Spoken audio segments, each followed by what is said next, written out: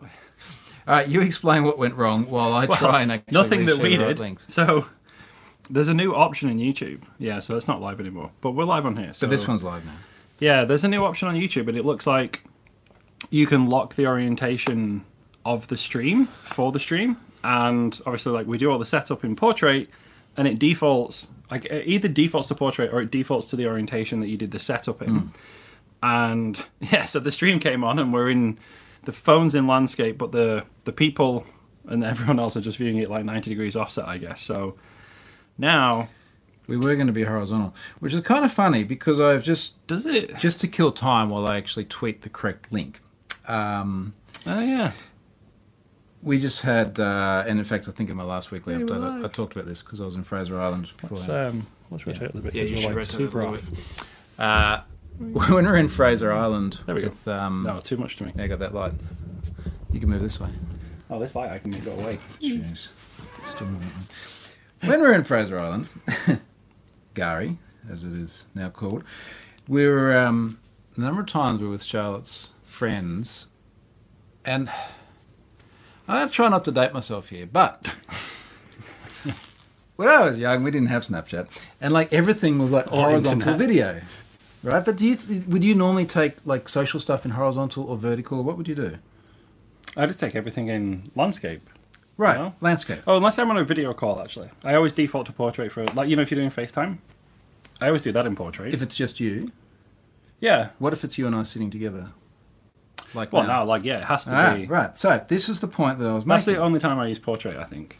So the number of times they'd be like, you know, like we're all in a row here. Like, let's take a selfie of all of us, and they're like, yeah, but it's got to be vertical for this, like for Snapchat. It's like, but that doesn't make How are any you sense going to get 4 people in? because we're all stretched this way, and then there's so many photos. There's like 2 people and then 2 half heads.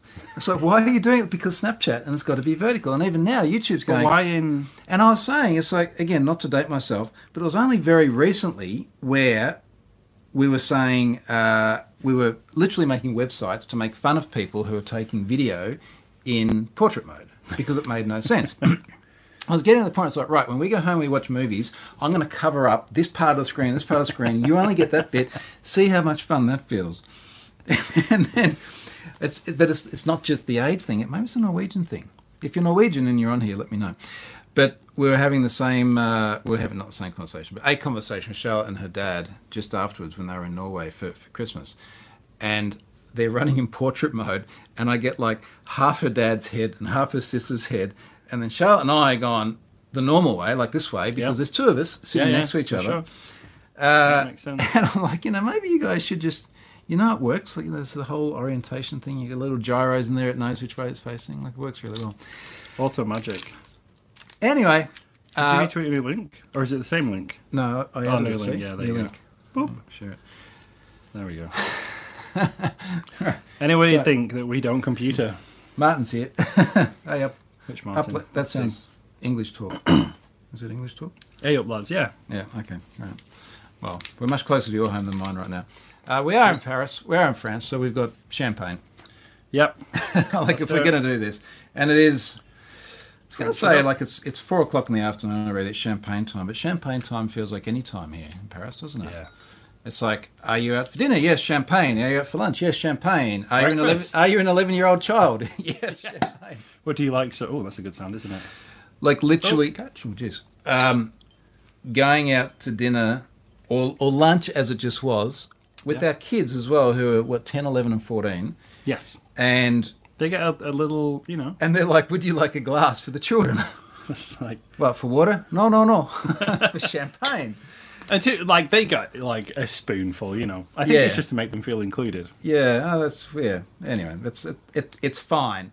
But we were both lamenting that if it was the UK or Australia, cheers. Or America. Well, but that's the next level. If it was the UK or Australia, you'd like lose your liquor license for doing something like that.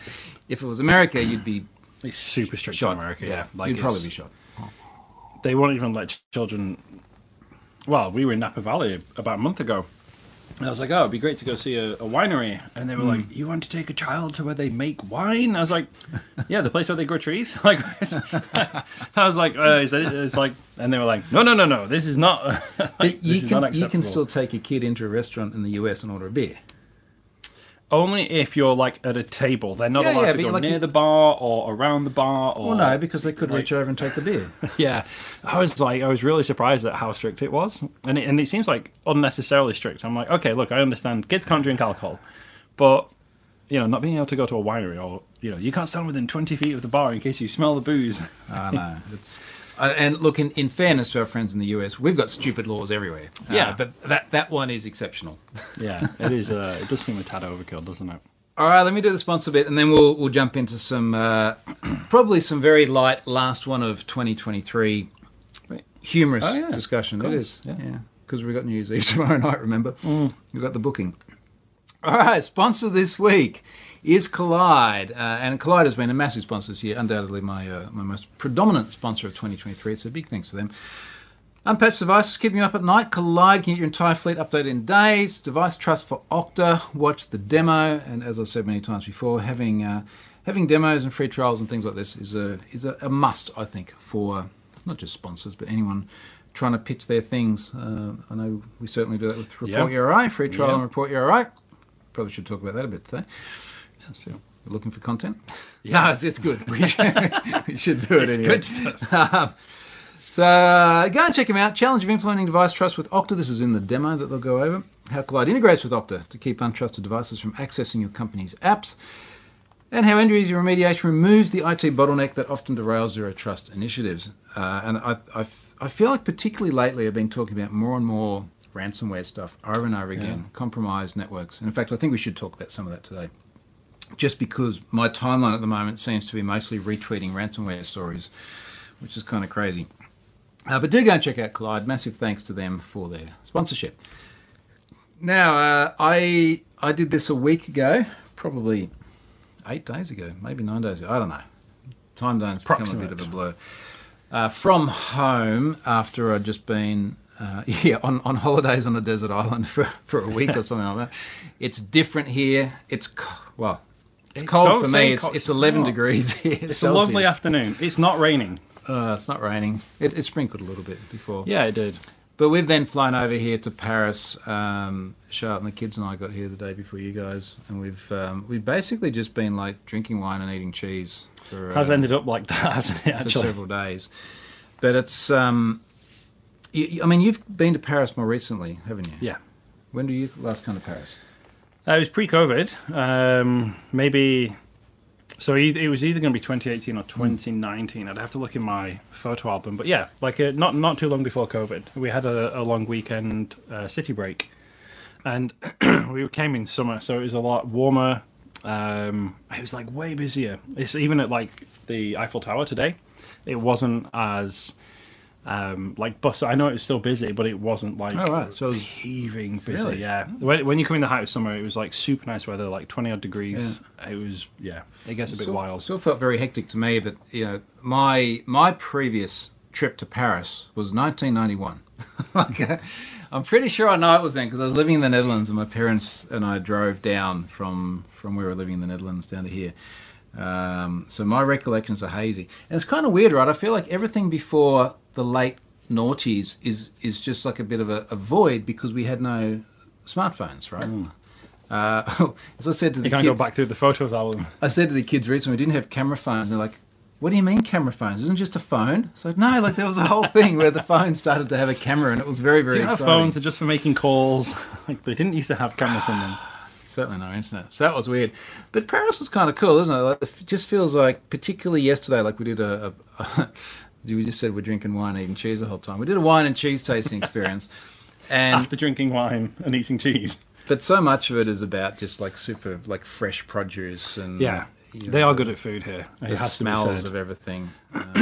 Going past like the market, there's like little markets everywhere. We just walked like 30 minutes, and we've gone past like 2 street markets, I would say, and it's a relatively short walk. And it's all like super fresh produce. Like when we went to the cheese and wine tasting at the restaurant yesterday, the guy was like, "Oh, I'm just going to go over the road to the baker's and get some like fresh baguettes that were cooked like 30 minutes ago." Yeah. I was like, "Wow, that's." But now That's we've cool. become baguette snobs because he's like, you've got to hear the baguette sing to you, and he's like crunching the baguette. And Yeah, it's like all like when you crispy. twist it and it's like crackles. And then today, when we're near the Eiffel Tower, the kids are like, you know what we should do? We should get baguettes, and we'll hold baguettes in front of the Eiffel Tower, and then we'll take photos. And we went and get the baguettes, and the kids are like, it's not singing. These are not good. These are not good baguettes. Oh, But it's very much like that. We've eaten a lot of snails. frog legs. Frog legs yesterday, but we had snails yesterday, snails today. I'm not sure what Jeez. we're having tonight. We're going to a nice restaurant. Oh, and going to Moulin Rouge tonight. Yes, With the kids as well. Never been. Which I just, it almost feels like a continuation of the theme of like, would the kids like some wine with lunch? It just feels like the age barriers are totally different here. So when Charlotte was booking Moulin Rouge, she's like, we've got kids, 10, 11 and 14. Is it all right? And they're like, yeah, so long as the child is older than 6, they can come and watch a burlesque show. Like, it's fine. But there's so much more relaxed about things here, It's like what's going to happen? Like, they have a sip of champagne. They're not going to burst into flames. They see a burlesque show. They're not going to burst into flames. So I'm sure it'll be fine. Well, we haven't seen that yet. Well, yeah. We assume. We assume. We'll tell you on the update next week. Maybe. We just want to see the joy on their little faces, let's be honest. Joe says, now they've just computers, cameras that happen to be able to make calls. Yeah, well, I mean, that's the crazy thing, isn't it? It's just so much change so quickly. But even like the traditional make calls, like so infrequently now, I make calls in the traditional sense of using the cell network, right? Yeah. Like it's FaceTime so frequently. We got eSIMs as soon as we landed now using, you put us onto it. There's an app called Nomad, and Nomad has a whole bunch of, obviously they just integrate with different carriers. You can get their eSIMs, and suddenly it's just like super, super cheap to jump on an eSIM. Land €10, install SIM card, welcome to France. Off you go.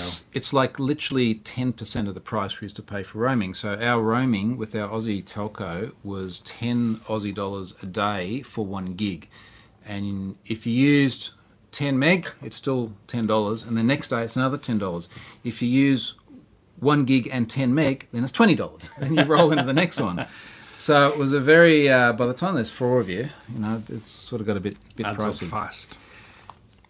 Cyber thing. So look, I mentioned the ransomware stuff. There's a couple of accounts on Twitter. In fact, I'm going to read them out and call them exactly who they are, because I think they're just tweeting a bunch of really excellent stuff.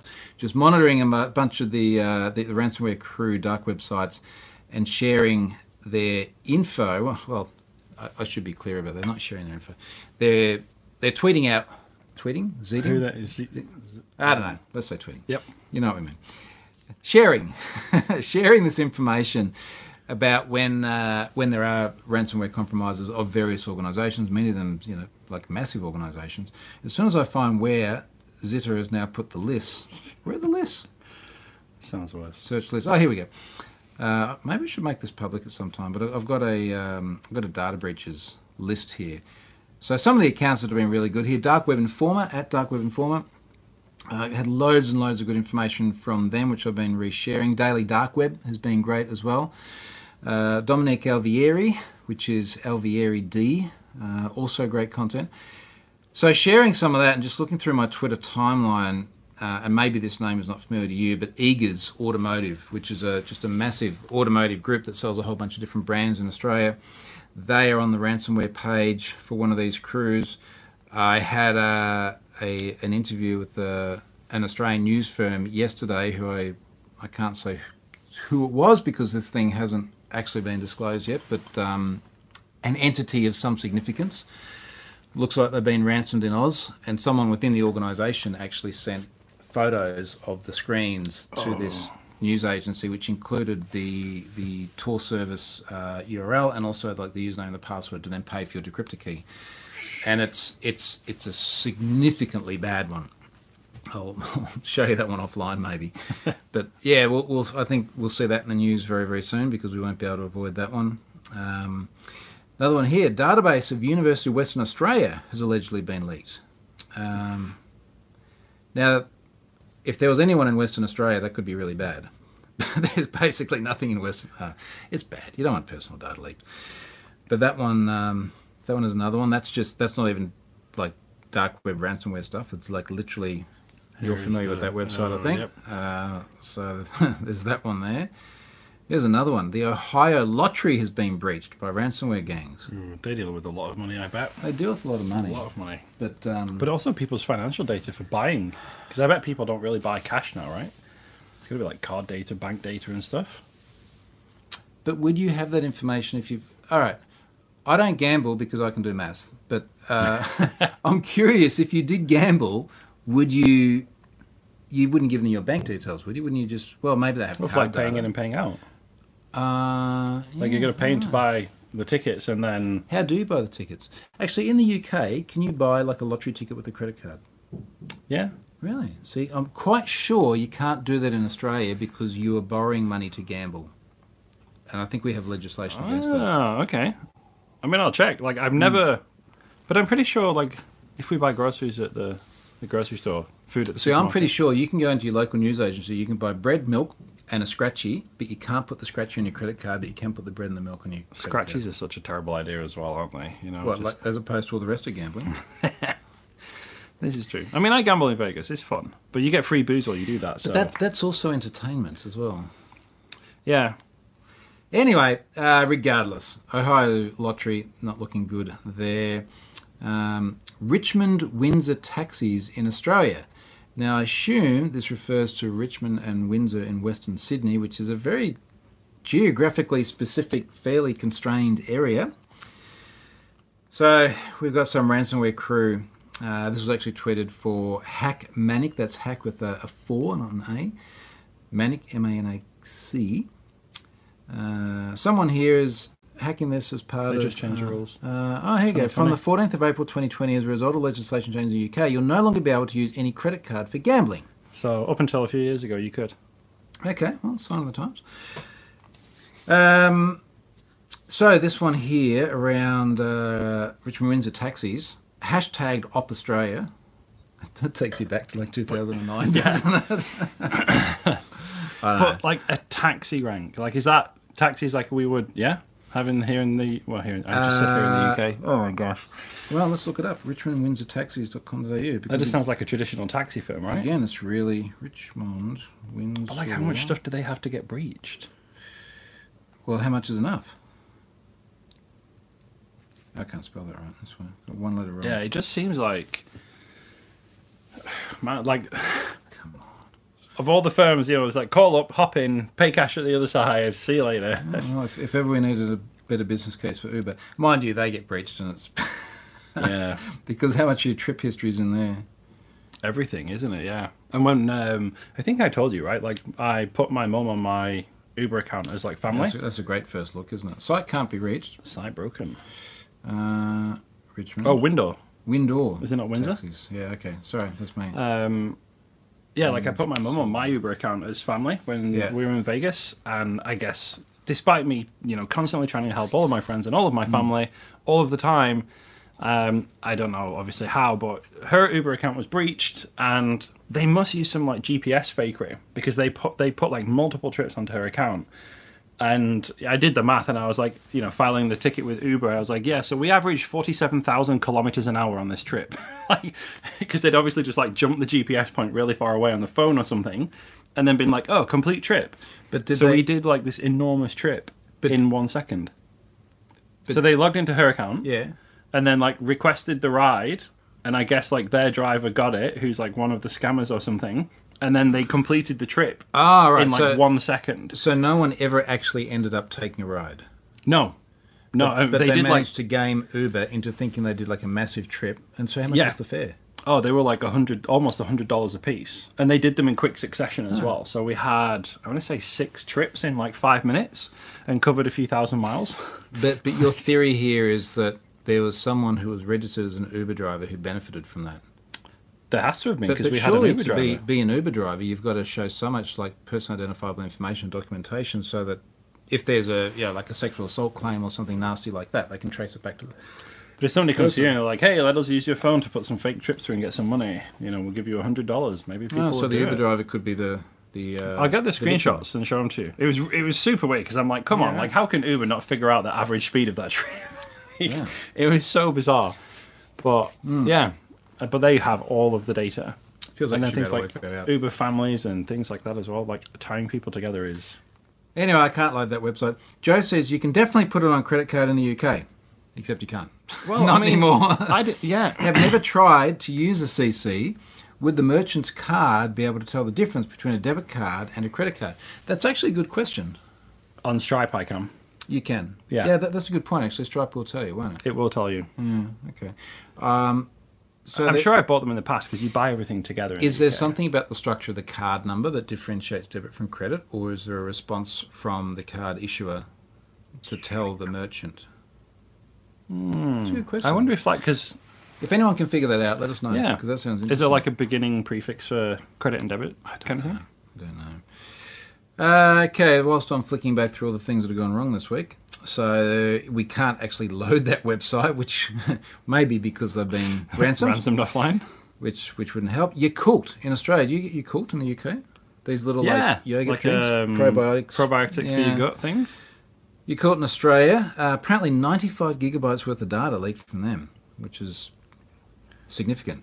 That can't be like people's data though, right? Is that like trade secrets on how to make yogurt? Well, or if you think about it, when you say people, so you're saying it's not like a CSV worth of all customers, like because they don't sell direct, do they? Either. No, but most of these ransomware dumps, if you've not looked through them before, end up being just a shitload of documents.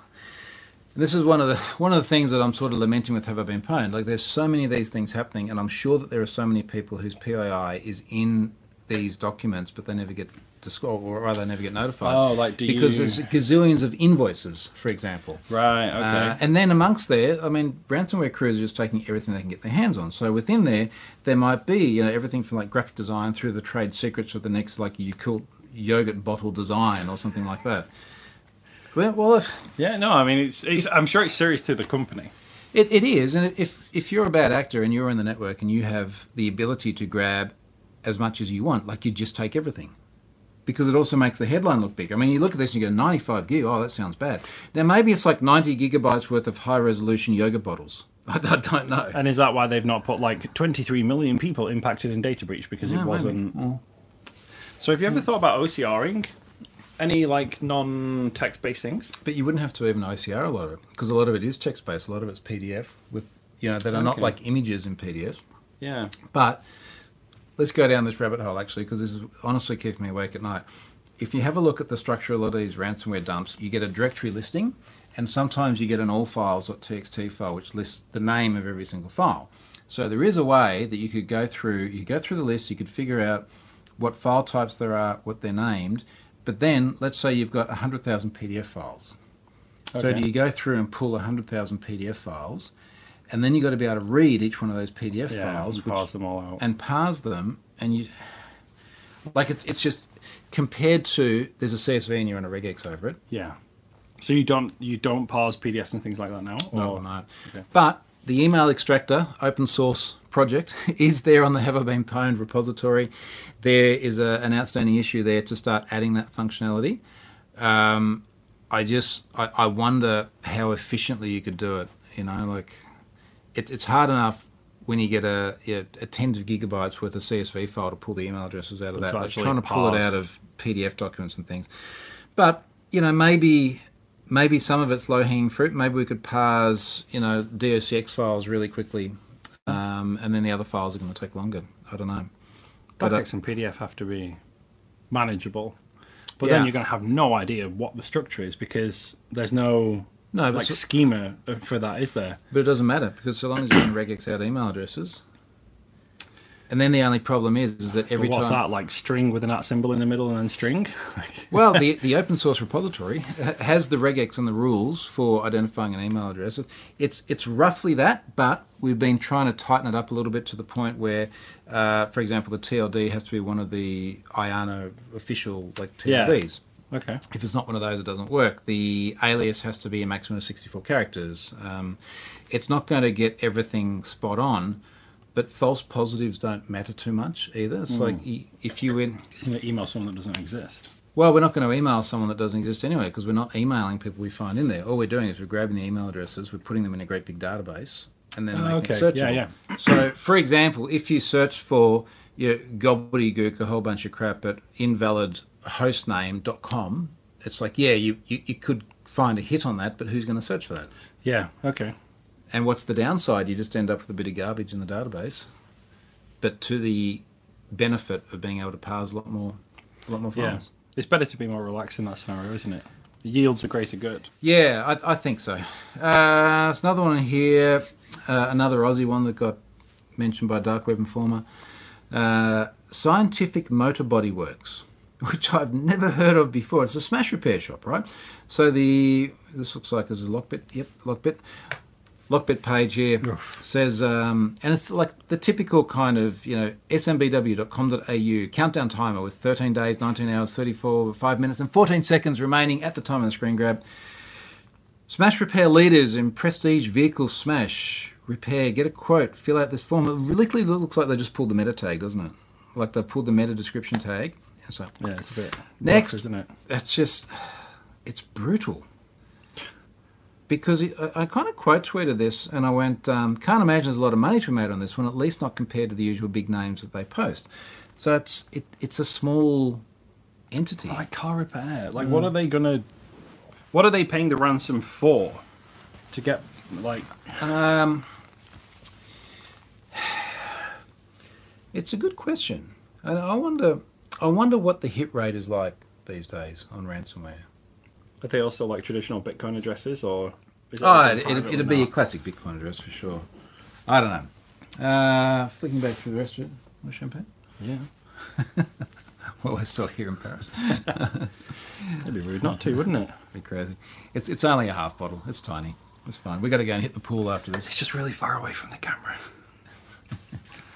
What do they call those big ones? Magnum? The Magnum. Yeah, we have not yet had a Magnum, but there's enough of us. Yeah. We have 5 adults here on holiday, so there's enough of us. We could do a Magnum. I think I'm then pretty much through. Oh, this was the only other one I found kind of interesting. I think this was just after my last weekly update because I posted the video after that. Blue Bricks Group. Now, Blue Bricks Group seems to be something to do with like blue Lego blocks. Yeah. That's very Lego-y. German. So they've had a data breach, and they've sent out the disclosure notices. Like, we don't have to read it. It's just like, dear customer, etc., etc., etc. We got ourselves owned. Names, email addresses, blah blah blah blah. And then I was like, oh, I'll just go to the website and see how it looks. And it's like, nope. It's like it's a big geo block on that website because I'm in Australia. So it's like, okay, VPN into Germany. Yep, website loads. And he kind of goes, sorry, you're in the wrong country to use this website. Is that the way you're going to fix this? You know? I wonder if that's... but we still see that now with, particularly me, with a lot of American companies, where I go to their website and it's like, oh, sorry, you're in the EU, and because of the the GDPR, you can't do this. It's like, really? Do we still think that these like invisible barriers on the internet are actually things?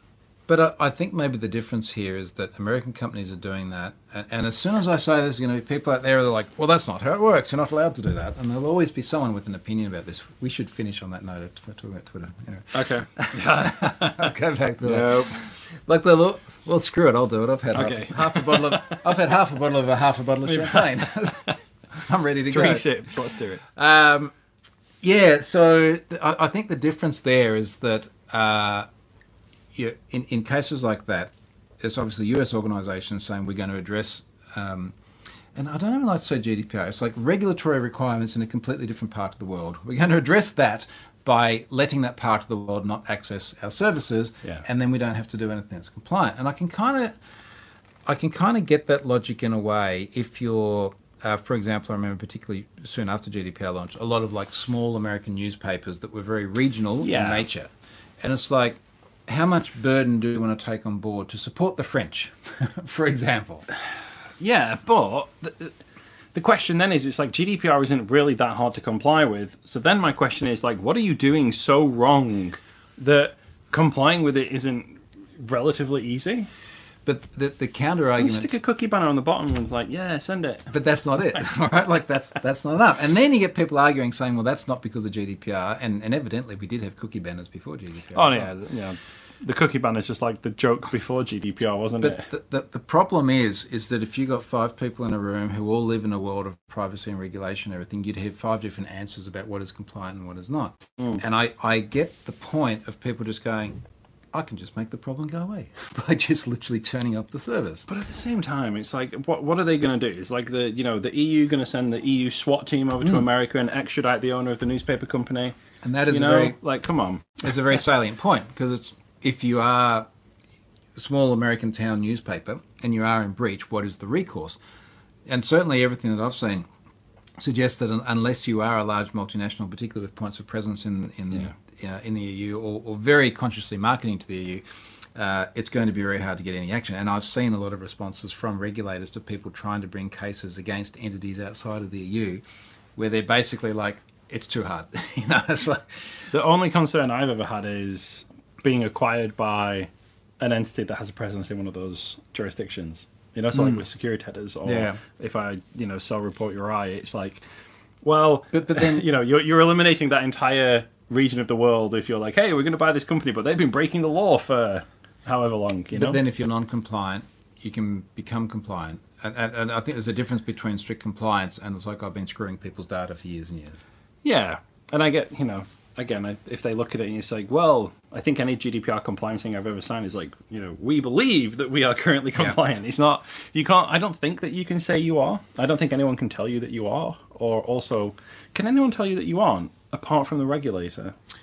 It's a really weird one. We've done a bunch of stuff with Have I Been Pwned in Australia over the course of this year and given lawyers lots of money, which has not been much fun. Yeah, that's what GDPR does good. Around compliance, primarily with Australian privacy regulations, given that we are governed by Australian law and we're an Australian operating company. In Australia, the rule of Australia applies. Well, it seems like a bit of a no-brainer that the number one thing to comply with is the jurisdiction in which you operate and the jurisdiction in which regulatory entities have the powers to come through and make your life hard if you don't do the right thing. But even then, it's like going through and complying with Australian privacy law and the Office of the Information Commissioner and the bits and pieces that they want. A lot of it is very much around the things that you do to target their various compliance obligations. It's not like security headers where you go along and it's like, oh, you got an A and it's green. It's not that We need simple. like a GDPR scanner like that. Let's do it. You should have Quick. said that on Oh. live. Go and register I'm going to that. go register the domain. GDPR scammer. Scammer? Scammer.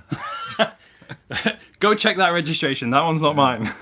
This French wine is good, man. GDPR. I'm going to register that one as well now. All right. Whilst we're going completely off topic, the last thing, because we spoke about this, like as we were eating cheese and drinking wine, it just kind of seemed like a funny discussion. Going to my replies. I'm fascinated. When did Elon take over Twitter? Man, it feels like an eternity ago based on how long this has dragged out. Like a year? I think it's a year. It must Is be. it- it's- Let's all agree it's a long Feels time. like 5. It's a long time. I'm fascinated by the number of people that... Was that a comment? No, it's not. It's unrelated. I'm just answering comments in the chat. Okay.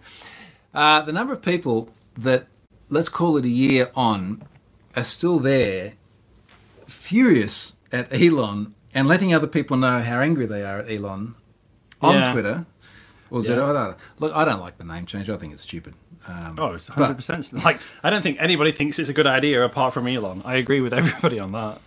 But he has had some runs on the board. Like, let's be honest. He's done some stupid stuff. But, so where was I just here? Someone was... I'm not even going to name these accounts because it's not even worth it. But Wow, that person is mad at you. this person's really mad. This is where it started, right? I just could read it. Like the opening sentence. Like, what? As every user on this health site can currently attest, the entire platform is besieged by $8 a month scam posts, crypto scam, illegal weapons, porn ads. How come I never get illegal weapons and porn ads? Phishing, God knows what else. They're all check marks. They, quote, pay a small fee to help stop spam, will do quite literally nothing.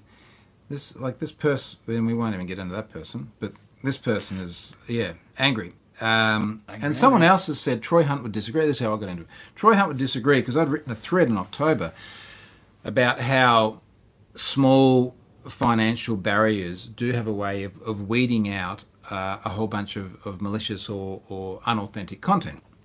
And I sort of used my examples with Have I Been Pwned, with putting a small nominal fee on the API key, and it just got rid of all the abuse straight away. And inevitably, it does take out a massive portion of it.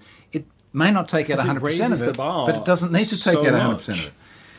And I don't understand why this person is so angry. And I keep hearing people saying that they keep seeing child abuse material on Twitter. Now, in all seriousness, have you ever seen child abuse material on Twitter? No. And to be fair, like well, to be fair, we don't go looking for it. Well, yeah, there's also that. But apart from ads that are not relevant, and I kind of understand like ads are always going to be present in my newsfeed or timeline or whatever, I don't see any. Like I've had a couple of people DM me out of the blue, and it's just like, "Yep, report spam, block person, see you later." That that was just nonsense. But I really don't see anything too objectionable. Like it's. I'm not a massive social media person. Maybe that's part of it, but I really don't see anything bad. Like it's. Do you know? Is there a different experience for people who do pay their $8 a month in terms of the amount of spam and junk that they see compared to people that don't? Well, that would be an interesting study, wouldn't it? Because, but then at the same time, you shouldn't, right? Because the payment should deter the spammers, which means that everybody should not see as many spammers. Unless that's just another upside. But anyway, this person... Also, I'm sorry. Now, in the UK, when you say I'm sorry... When it's like, I'm sorry you feel that way. No, so that's like proper British English. No, it's not. It's like if somebody starts a sentence with, I'm sorry you feel that way. Yeah, which loosely translates to I don't care how you feel. Also, or if they say, I don't mean to offend you, but it means I'm about to offend you. Yeah, it's exactly the same. And you're not going to like what I say. Also, I'm sorry, but the simple fact that Troy has a blue check mark after his name significantly reduces his credibility on the matter, regardless of his other credentials. Why do blue check marks reduce your credibility? Yeah. I've had a blue check mark for a long time. Anyway, like pre-paying for blue check marks. I know, but now apparently the blue check mark is a sign that you are a crypto scammer. Anyway, I didn't have a lot of patience. I just said I told you. Let me finish this one, then I'm done. Yeah, go. I said I'm just amused by people still here using the platform for free and regularly engaging with others while simultaneously deriding those paying a stuff all fee and enjoying a better experience for it. Because there does seem to be anecdotal evidence that when you pay your $8, you seem to get less. Oops, sorry. Because I get no targeted. Well, I see some. I don't want to say it's spam, but I see ads that I'd be happy not to see. Yeah, for sure. I think, and I see a very small number of ads, and it now has a little ad marker in the feed. I won't even read the rest. And it's what is it, like $7 a month US? It's $8. I think it's unreasonable to say it's expensive. I did pay for the one the other day, which was more, and you could pay for a year, and I think it's meant to take out all the ads as well. I have to double check. I was eating cheese and drinking champagne at the time, so I can't remember exactly what it was, but it seemed like a reasonable idea. I just don't get why people can't just live and let live kind of thing. It's like, look, if people want to use Twitter, that's cool for you. Like, you go use Twitter. If you don't want to use Twitter, that's cool for you. Yeah. You don't use Twitter, right? Like stop stressing about it. The people that use Twitter don't need to make the people that don't use Twitter, and the people that don't use Twitter don't need to make the people that do not. It's like, just let everyone do what they want. I think on a final note on that, like it definitely has changed from what it was a year ago, but I feel the change for me is that a lot of people that were there engaging, offering good content and good conversation, left primarily because it was like a protest against Elon or whatever else. But it's like some of them went to Mastodon, and there's frankly very few people, very few engagement there. Yeah. And then there's like Blue Sky. I don't know when I last looked at that. And then there's the Threads thing, and it does feel like. So I have this separate folder for like. Oh yeah. All of like the alternate social. It's like these are the main ones, and then like these are the alt social accounts. It's basically like you've put your flag on each different social media thing. Yeah. Otherwise, somebody's going to register my name, pretend to be me, and then post inappropriate content or something, right? All right, look, I think we're just about finished our half bottle of champagne, of which we've had a need half another of one? each. I think we need the swimming pool. Let's go and hit the pool. We're going to come and do this again from Italy in a week from now, so we're Yeah. still going to be travelling for a bit, and then I think we're going to do it from And Norway. then Norway. Yeah. Twice? No, No, 'cause you once. won't be One there. time, yeah. Once for you, and then once for me after that as well. All right, thanks for joining, folks. Hope this was enjoyable, casual, end of 2023. See you in 2024.